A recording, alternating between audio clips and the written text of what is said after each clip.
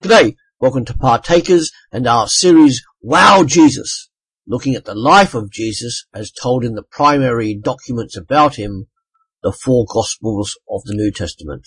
Today I want to talk about Jesus' last night, reading from Luke chapter 4 verse 16 to 21 from the Message. He came to Nazareth where he had been reared. As he always did on the Sabbath, he went to the meeting place. When he stood up to read, he was handed the scroll of the prophet Isaiah.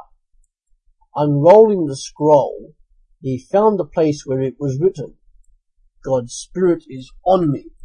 He's chosen me to preach the message of good news to the poor, sent me to announce pardon to prisoners and recovery of sight to the blind, to set the burdened and battered free, to announce this is God's year to act.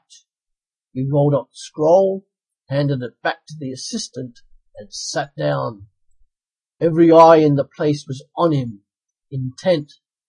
Then he started in, You've just heard Scripture make history. It came true just now, in this place. A lot of businesses and a lot of churches have mission statements. This is Jesus' mission statement. And after 3 years of ministry from that point, Jesus has preached the good news of God's salvation. He has healed the sick, healed the blind.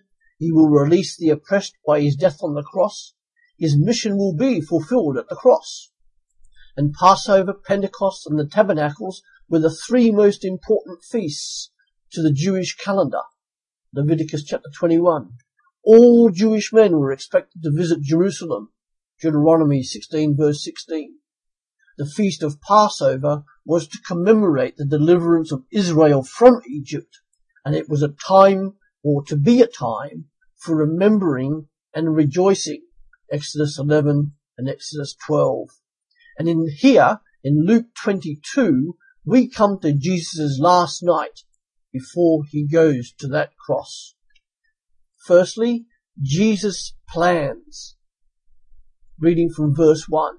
Now the feast of unleavened bread, called the Passover, was approaching, and the chief priests and the teachers of the law were looking for some way to get rid of Jesus, for they were afraid of the people. Then Satan entered Judas, called Iscariot, one of the 12, and Judas went to the chief priests and the officers of the temple guard and discussed with them how he might betray Jesus. They were delighted and agreed to give him money.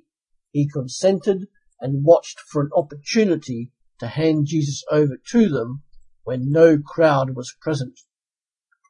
Jews were expected at Passover to remove all yeast from their houses, Exodus 12 verse 15, and that was to serve as a reminder that their ancestors left Egypt in a hurry and had to eat bread without yeast. Jesus had warned his disciples about the yeast of the Pharisees, which is hypocrisy, Luke 12 verse 1.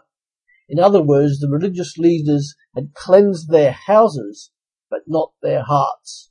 And the last thing the religious leaders wanted was a messianic uprising during Passover, Luke 19 verse 11. Judas was motivated and energized by Satan. Judas was never a true believer because his sins had never been cleansed by the Lord, John 13 verse 10 to 11.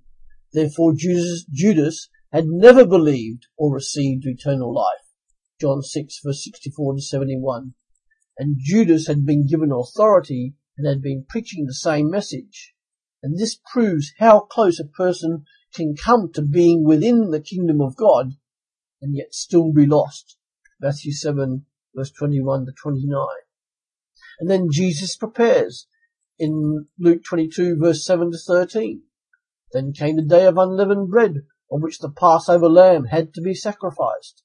Jesus sent Peter and John, saying, Go and make preparations for us to eat the Passover.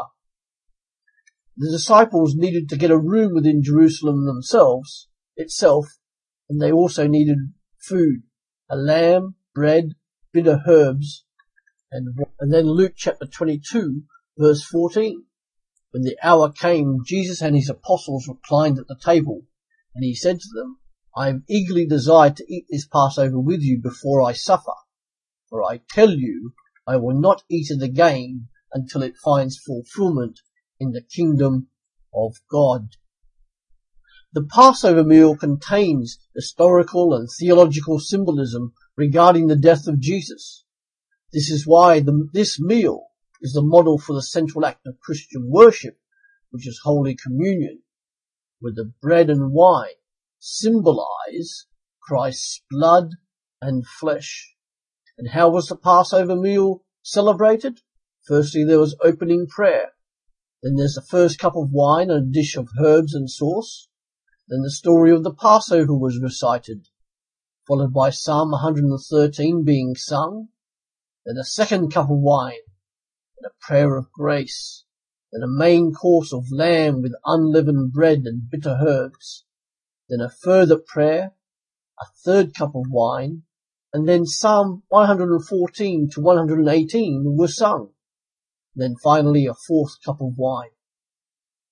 And then in John chapter 13, we see that Jesus serves, and Jesus washed the disciples' feet.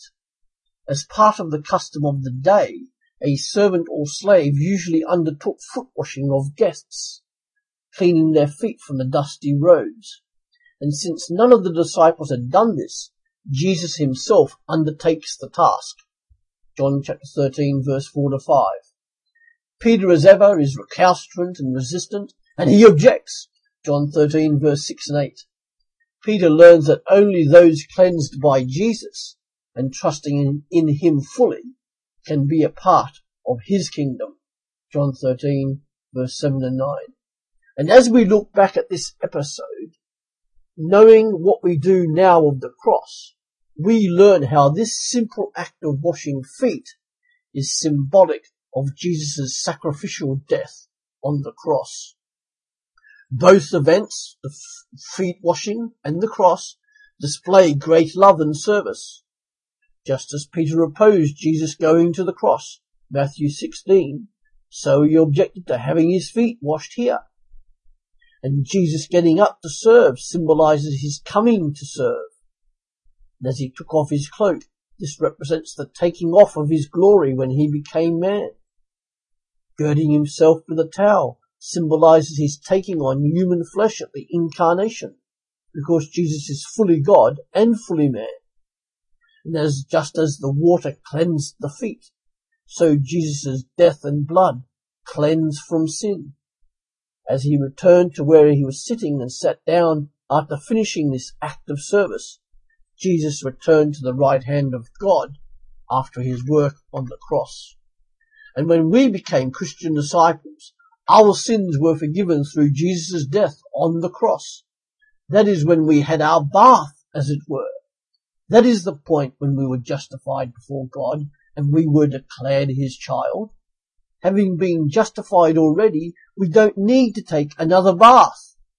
But we do need the equivalent of a feet washing daily, or at least every time we take Holy Communion, and a cleansing of our sin when we confess it before our God and repent.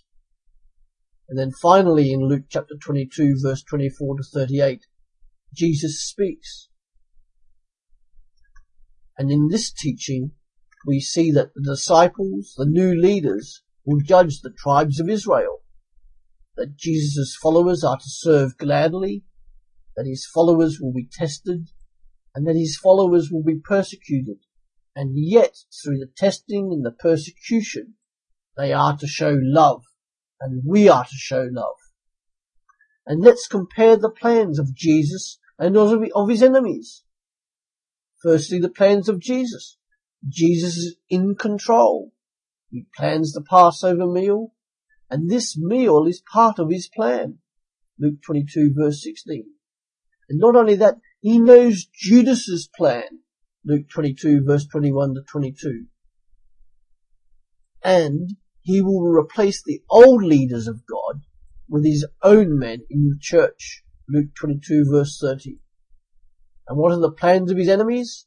They plotted to kill Jesus. Luke 22 verse 2. Arranged for Judas to betray Jesus. Luke 22 verse 3. And Satan's purpose was to destroy Jesus. Luke 22 verse 3 and 31. and all the elements in the plot conspiring against Jesus had been allowed for. For the death of Jesus on the cross was no accident. 1 Peter 1 verse 18 to 21. For you know that it was not with perishable things such as silver or gold that you were redeemed from the empty way of life handed down to you from your forefathers, but with the precious blood of Christ, a lamb without blemish or defect. He was chosen before the creation of the world, but was revealed in these last times for your sake. Through him you believe in God, who raised him from the dead and glorified him, and so your faith and hope are in God. And this new covenant, this new meal, is in order to remind all his followers in every age about the work of Jesus Christ on the cross. This new covenant, Jesus claims that in his death was spoken about by Jeremiah in Jeremiah 31 verse 33 to 34. It was a new covenant in which God's people will be able to know him intimately, for their sins will be forgiven. For more to think about, please do ask yourself the following questions, writing them down if you can, and see how you respond or react to them. Then why not share your answers with a close friend or a spouse so that you can pray over any issues together. Question 1. How often are my feet washed or my sins confessed? Question 2. Read Philippians chapter 2. How does this passage seemingly relate to John 13, and how should I react to it? Question 3. How often am I prepared to serve and do the little jobs that need doing instead of waiting for somebody else to do them? Thank you.